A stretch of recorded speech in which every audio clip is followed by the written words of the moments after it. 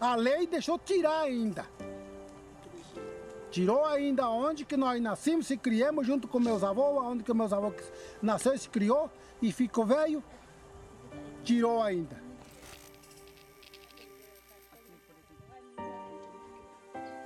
Sempre ele fala que nós está invadindo. Sempre ele fala que nós está, nós está incomodando os fazendeiros.